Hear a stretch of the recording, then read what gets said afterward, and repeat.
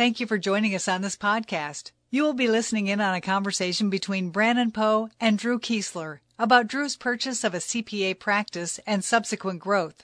Brandon Poe is the founder of Poe Group Advisors, a leading-edge practice brokerage and coaching firm serving accountants in the U.S. and Canada. Drew Kiesler is the owner of Kiesler CPA, PLLC in Raleigh, North Carolina. After graduating from East Carolina University's Master of Science in Accounting program, Drew worked with a large international CPA firm for several years before starting his practice in 2010 and acquiring a practice through Poe Group Advisors shortly thereafter. His practice focuses on helping entrepreneurs efficiently run and grow their businesses and helping individuals and families navigate their tax and financial lives.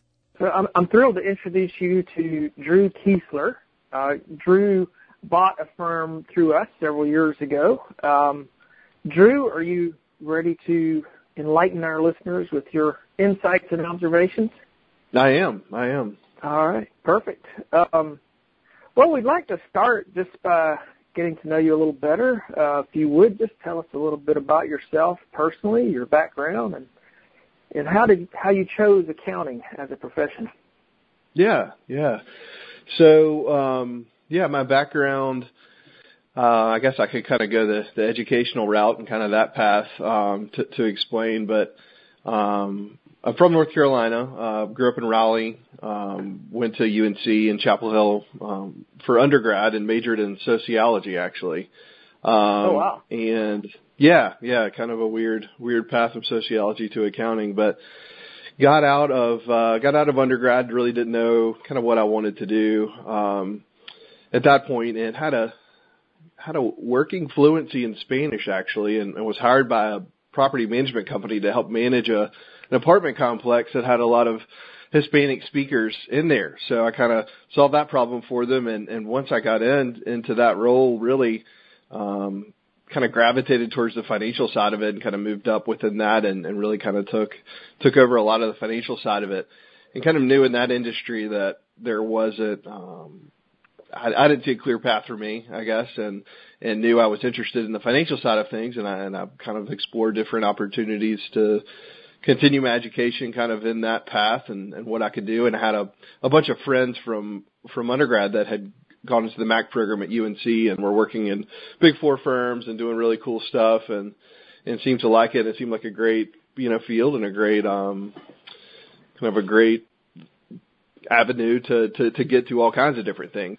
Interned at McGladrey in the summer in between, and then went to work for them right after graduating, and spent about 2 years at McGladrey before jumping out on my own and starting the practice.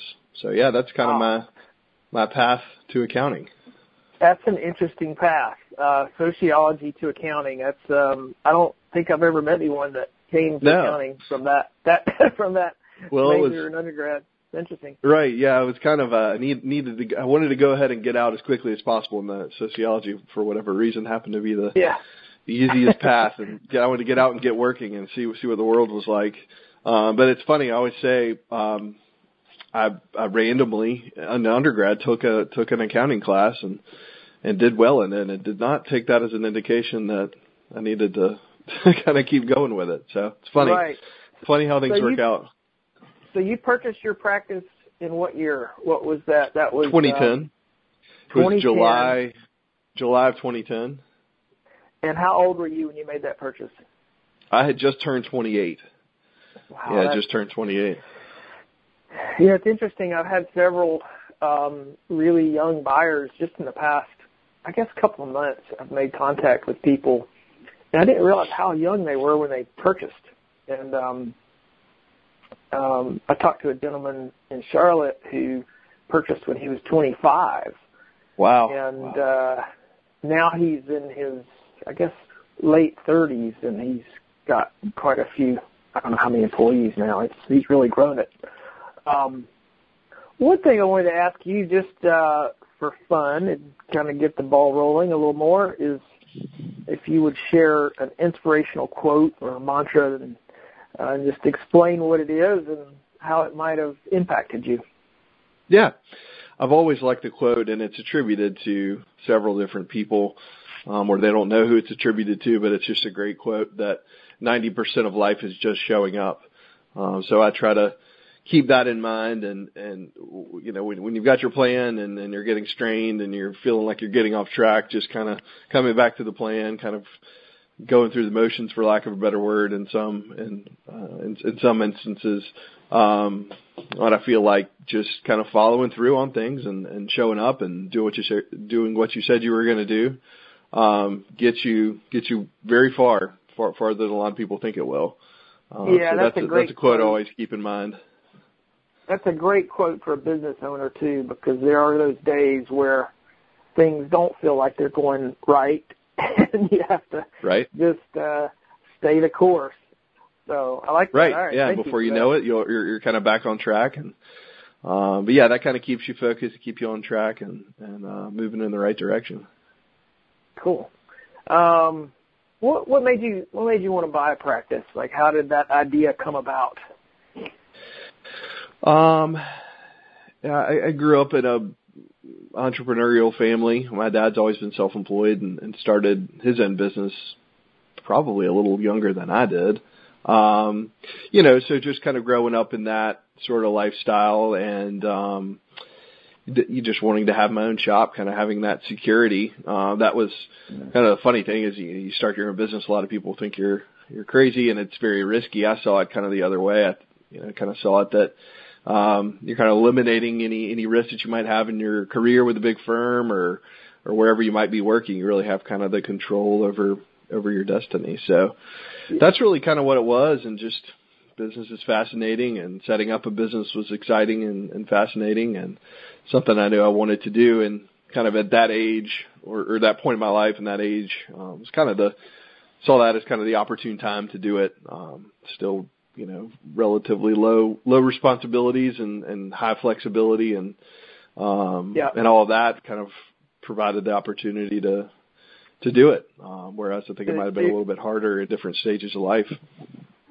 Yeah. So your income needs weren't quite as high as, you know, if you had a family with children and you had time to devote to it. And now, did you think about going into business for yourself? Like when you were in graduate school, did you always know that was sort of the path that you wanted to be on, is to be self-employed? Did you know at that point, or did you not know, or did you realize that once you kind of got into public practice with someone else? Sorry to cut you off. I think I realized that as I got into my career at McGladrey. I went into audit. I was in audit at McGladrey and really didn't realize how much I would like the client service part of it. I mean, I knew I would kind of like it, but that ended up really being a huge part of it for me. And I went into audit thinking I would have more opportunities in private and other things I could do and all of that. But I ended up really liking the seasonality. It can be brutal, but I really like it, and the client service. So kind of wanted to stay in public and work with smaller businesses, more intimately and closer than the big firm clients. I kind of came to that realization when I was there, and just kind of started chipping away at it there in the final kind of 6 to 9 months, just kind of exploring it and making sure it was feasible and doable, and before making the jump there in 2010. That's great. Now, so how has it been? We're here in early 2018 as of this recording, and you bought in 2010. Where's your practice today in terms of just revenue, staff, profitability, and where was it when you purchased? To give people kind of an idea of your growth since you bought. Sure. Yeah. So the practice I bought had about 160 returns. It's probably the best metric, I think, and about $78,000 in revenue. So from there, we have, number of client-wise, probably we'll prepare right at 500 returns this year.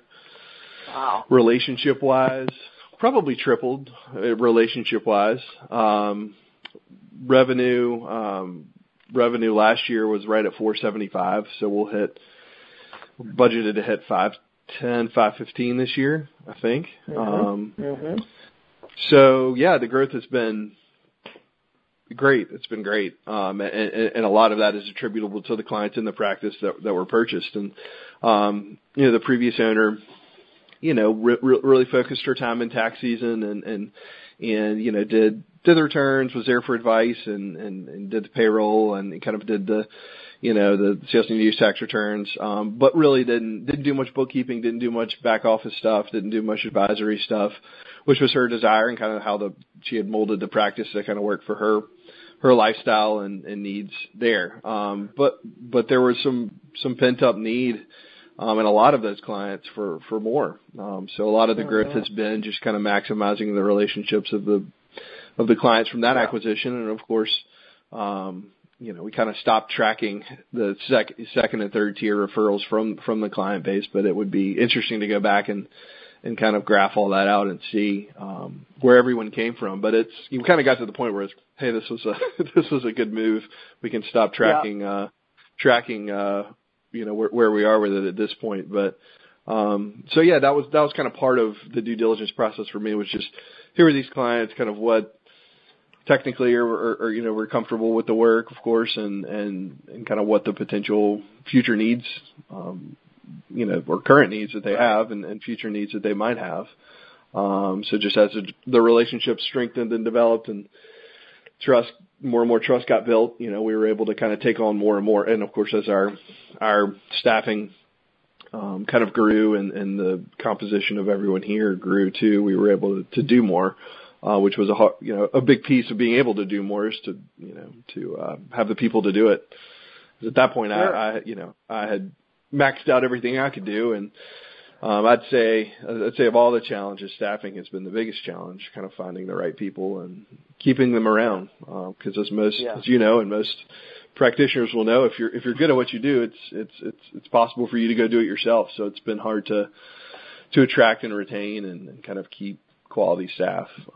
And my wife Margaret's a CPA too. I don't know if you know that, and she joined the practice in 2015. So she was at E&Y for 5 years and made manager, and we kind of had a really, really big growth year from 14 going into 15. So got enough on the board for her to be able to make the jump going into that next season and not have a kind of dip in our income, or huge dip in our income. So we pulled that off, and that season went up to 4, including her and me. And then after that season, went back down to just her and I, and found a really, really awesome staff accountant who's completely remote. And she's been with us for about a year and a half. Yeah, a little over a year and a half now. So, yeah, so there's 3 of us now, and we've had an admin person. We've had just kind of a staff accountant, data entry person that could do some light bookkeeping.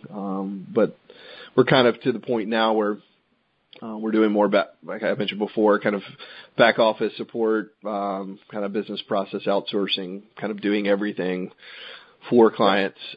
So we need each staff person to kind of be able to handle anything from 1099s to payroll up to corporate return preparation and kind of higher level stuff. So finding those folks that have that range of skills has been challenging. It's interesting. The staffing issue is extremely common. I mean, I talk to CPAs every day, and that's probably the number one challenge that people face is getting people who are, willing to work hard and think. And it sounds like the type of work that you're asking people to do requires a lot of variety, and that you're probably looking for a particular type of staff person that's attracted to that. And I could see how they might want to go out on their own eventually if they get to a certain point. Well, let me ask you this: what advice would you give to somebody who's planning to start a practice from scratch, or buy a small practice? What advice would you give them? Having I think most people that are going to take that plunge have some sort of a plan in place and aren't just jumping into it blindly. But looking back, I wish I had a plan that kind of helped drive almost my day-to-day activities. I kind of knew I wanted to have this number of clients by this year or this milestone, but not kind of bringing that all the way back to kind of what I'm doing day-to-day, week to week. which is kind of how I've gotten just with how we run tax season pace analysis, making sure we're on track. We kind of break it down to the finest detail possible. And that's been the result of years of trial and error, but I wish I had kind of gotten that far down into the details in the very beginning. That would have helped allay a lot of the anxiety in the very beginning, just kind of knowing you're on track, having a plan to kind of show up at the office and get to work. Maybe having a little bit more targeted focus on business development in the very beginning. I think in the beginning you're happy to do anything that will pay you. But you kind of 3 or 4 years down the line, when that client you were so happy to get in the beginning just has become not strategic or potentially a problem that you've got to deal with at that point, which can be potentially just as stressful as not having quite enough business right in the very beginning. So that's been a huge deal, but it's something I always think about as I'm dealing with kind of attrition now, and just kind of refining the client base. Just wish I'd have been a little more focused and not picked up this particular client when you probably knew at that time in the bottom of your gut that it probably wasn't a good idea, but you needed the business. And so just, I guess, just overall kind of very detailed planning that could help you on a more kind of day-to-day scale, as opposed to the big higher level business plan that everyone puts together before they start something like that. Right. Yeah, and the business plan is kind of that higher level, and you're right, the planning, I get what you're saying with the additional planning, but everybody has the problem with clients. I think early on you have to, you have to have enough revenue to kind of get things going, and that's a hard need to kind of overcome emotionally and be able to be selective. So, your progression is probably pretty normal, I think, because you get more selective as you go along. So, right, and kind of tamping down that thrill of the kill. Even now you get a new client coming your way and you find yourself getting just as excited as you did in the very beginning, and not kind of taking a step back and looking at them as strategically as you now can, once you've kind of gotten to a point where it's not survival mode. So I always struggle with that too. Just don't get too excited. Just kind of look at this from a higher level and make sure it's a good fit. Yeah. All right, let me move on to my next question. So, what is one idea, observation, or insight you've had or learned from your work that you consider to be the major contributor to the success of your clients? Like, what have you? Maybe give us an example of a particular client. The observation I had was just, and I guess this has been probably about 3 or 4 years. Just kind of not doing any bookkeeping work. We did a little bit and then had referral relationships with bookkeepers and would kind of farm that out. And between what we got from other bookkeepers and the client themselves in tax season, it's just, you're spinning your wheels and have $2,500 in out of scope time fixing bookkeeping issues, and you're handing a client a $3,000 invoice for a $700 tax return, and they're not happy, you're not happy. It's unexpected. It's, just exacerbates the workload compression in tax season. Your staff doesn't like the work. So I kind of had that observation. What's a better way to do this, and how can we redeploy the same fee dollars to make life easier for the client and us? So that was kind of the genesis of the whole package service approach, which, I think a lot of firms kind of come to that realization. So that was kind of the need, and it's just turned out that it's been just a great direction for the business, that almost the smallest of small businesses can justify a $300-400 a month kind of commitment to have everything done for them, down to bookkeeping, 1099s, payroll, tax projections, kind of overall management of their tax situation throughout the year, return prep, kind of everything. And then that provides a foundation for potential higher level advisory work. You have it all there. Yeah. It's already kind of done in-house. So it makes everything else you do for them more efficient. So, and it's not a hard sell when they're already paying you, $3,000-ish at a minimum, maybe for everything, on an a la carte basis for the have to stuff and intermittent advice throughout the year. And maybe $150, $200 a month for payroll. So it's not a hard sell, or it's not hard to prove the value. So that was a kind of a big observation or insight that we had. And it came from a problem, and now it's kind of turned into, kind of where the business is headed. We're probably, of the 320 or so relationships that we have, I would say we're right at 40 of those are package service clients, and it's 45% of overall revenue is attributed to those 40 or so clients. So it's been, the goal's now been kind of to oscillate from, a traditional approach of just return preparation. I knew a guy that built his whole business around that sort of model, and he ended up with about 100 clients, and they were all highly entrepreneurial clients, and they were paying him on average about $15,000 a year with the advisory and tax planning, kind of full service. And I mean, it took him 30 years to build his client base, but right, to do $1.5 million on 100 clients is it's awesome. It's hard to imagine, but it's a pretty awesome business model. Yeah, it is, and it's and as you get into it and kind of build it out and understand it and change it, I mean, it's most of the work is very easily delegated. It's very easy to organize it within the practice. It's just standardization of everything you're doing. I mean, it's just kind of we get a new client and there's a process we go through, set it all up in our workflow system, and we don't miss too much. We work hard not to, and have it set up correctly and set up well. Spend a lot of time in the setup just to make sure that happens. But it's a great business model. That's interesting that you mentioned that. I always say my dream would be 100 relationships, producing X in revenue, and tax season's probably not that stressful as compared to the rest of the year, and that'd be a nice bonus. So, I have a feeling you might just get there one day.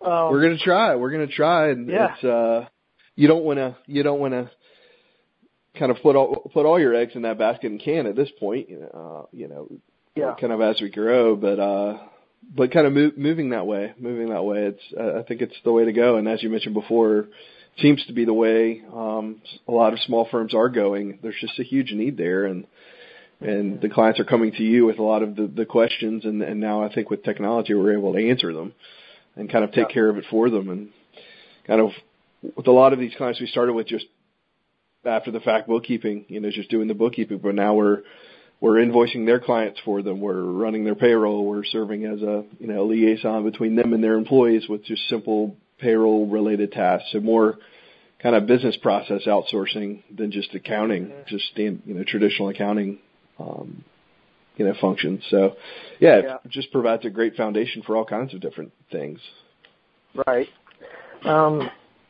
Well, you might not have focused too much on threats, but my next question is, what do you consider to be the most serious threat facing the profession as a whole? And how do you think firms can address that threat? I thought about that one, and I think that maybe technology being a double-edged sword, and just clients having options out there online to get bookkeeping done. We've had a few clients use Bench, a few have liked it, a few haven't. So I think the ability for them to leverage technology to kind of take care of the various pieces they might have had you take care of, or you currently take care of, could be a threat. So maybe in responding to that, being out ahead of the technology and kind of incorporating it into the practice and how we operate, so they don't have a reason to kind of look elsewhere. Just kind of being out ahead of it would be a way to mitigate it. But it seems like that at least on a small business scale, kind of where we are. That seems like the biggest threat. Clients are, when we give them a fee quote, they're kind of looking at that, in comparison to them cobbling it all together themselves, largely online, with online avenues, or resources. Well, what opportunities are you seeing coming up that are exciting? I just think, back to the technology, just the ability for you to do more for the client. I mean, it creeps into, as I mentioned before, it's like creeping into, almost business process outsourcing, like things that they would have to hire people to do. And we find a lot of clients just love that they can leverage an existing relationship that's outside of their organization. So a lot of this is a lot of what we do is super sensitive, and it's attractive to not have an internal employee be doing it. So just, I guess back to the root of your question of, kind of what do we see? I just kind of see that just more, just kind of being able to put more on the strong foundation of the CPA client relationship. Okay, are you up to a few rapid fire questions? Yeah, fire away. All right, I'm going to give you a quick succession of questions, and you give me a quick answer. What's one thing that's really exciting you right now? I would say just kind of everything that is happening on the technology front. I just feel like the past 2 years, it just seems like there's been just a lot that's come out. Just a lot of different tools, a lot of different ways of doing things, and it's just exciting to see and read about what other firms are doing, what ways they're implementing things, and ways we can work that into what we're doing. That's one thing that keeps me excited and kind of engaged and excited about coming to work and growing the business. Is just finding new and different ways to do things, and it seems like technology is what's driving that. So, just learning about it, seeing what's out there, digesting your options, figuring out how to work the best options into the practice. That's always been exciting to me and kind of continues to be. Yeah, kind of like you've got a constant sort of innovative approach to things, which is really, I'm sure that's very helpful. What's the best advice you've ever received? The best advice I've ever received, I think, as it relates to owning a business and starting a business is, it's funny. I think it came from a client of mine who, she was a dentist, and she had got, was being brought into the practice that she worked for as an associate dentist, and had learned a lot of lessons from her I guess partner at that point. And this guy had been around a while and had a lot of offices and done really, really well. And he had frequently gotten off track, kind of ran down some path trying to go after some real estate, venture or this or that, and always seemed to come back to his practice and that being the place where he could do the best financially and kind of from all angles. And so I've always tried to keep that in mind. And that particular story, I guess, just exemplifies an overall idea of not getting trying not to get too excited about other ventures that might be happening. Just kind of stay focused on what you do and what you know. And as I mentioned before, kind of on the previous question, there's plenty to be excited about. So if I ever, you kind of grinding things out towards the end of tax season and take your break and come back, there's just always something going on in this industry and with your clients that's exciting and kind of stokes that excitement to kind of keep you going. So I think that a lot of people have the temptation of trying to get into this or trying to get into that, if they might be kind of bored, for lack of a better word, with their core business. But I just try to keep myself excited, and if I find myself drifting that way, just kind of actively going out and seeing what's out there, seeing what's going on to get re-energized and reinvigorated. Oh, that's good. That's good. what's something that's working really well for you or for your clients right now? I'd say something that's working really well for us. We looked for probably 2 years for a workflow application that worked, and we've for probably 2.5 years now have been using Jetpack Workflow, which I know is out there kind of in all the publications and they advertise and are kind of known. But that runs our business. So I'd say of top five things we've put into place since the beginning, that's certainly in there. So I'd say of everything we're doing right now, that seems to be the best. Simple, straightforward. Yeah. So yeah. Yeah. If you were to recommend one book to our listeners, what would that be?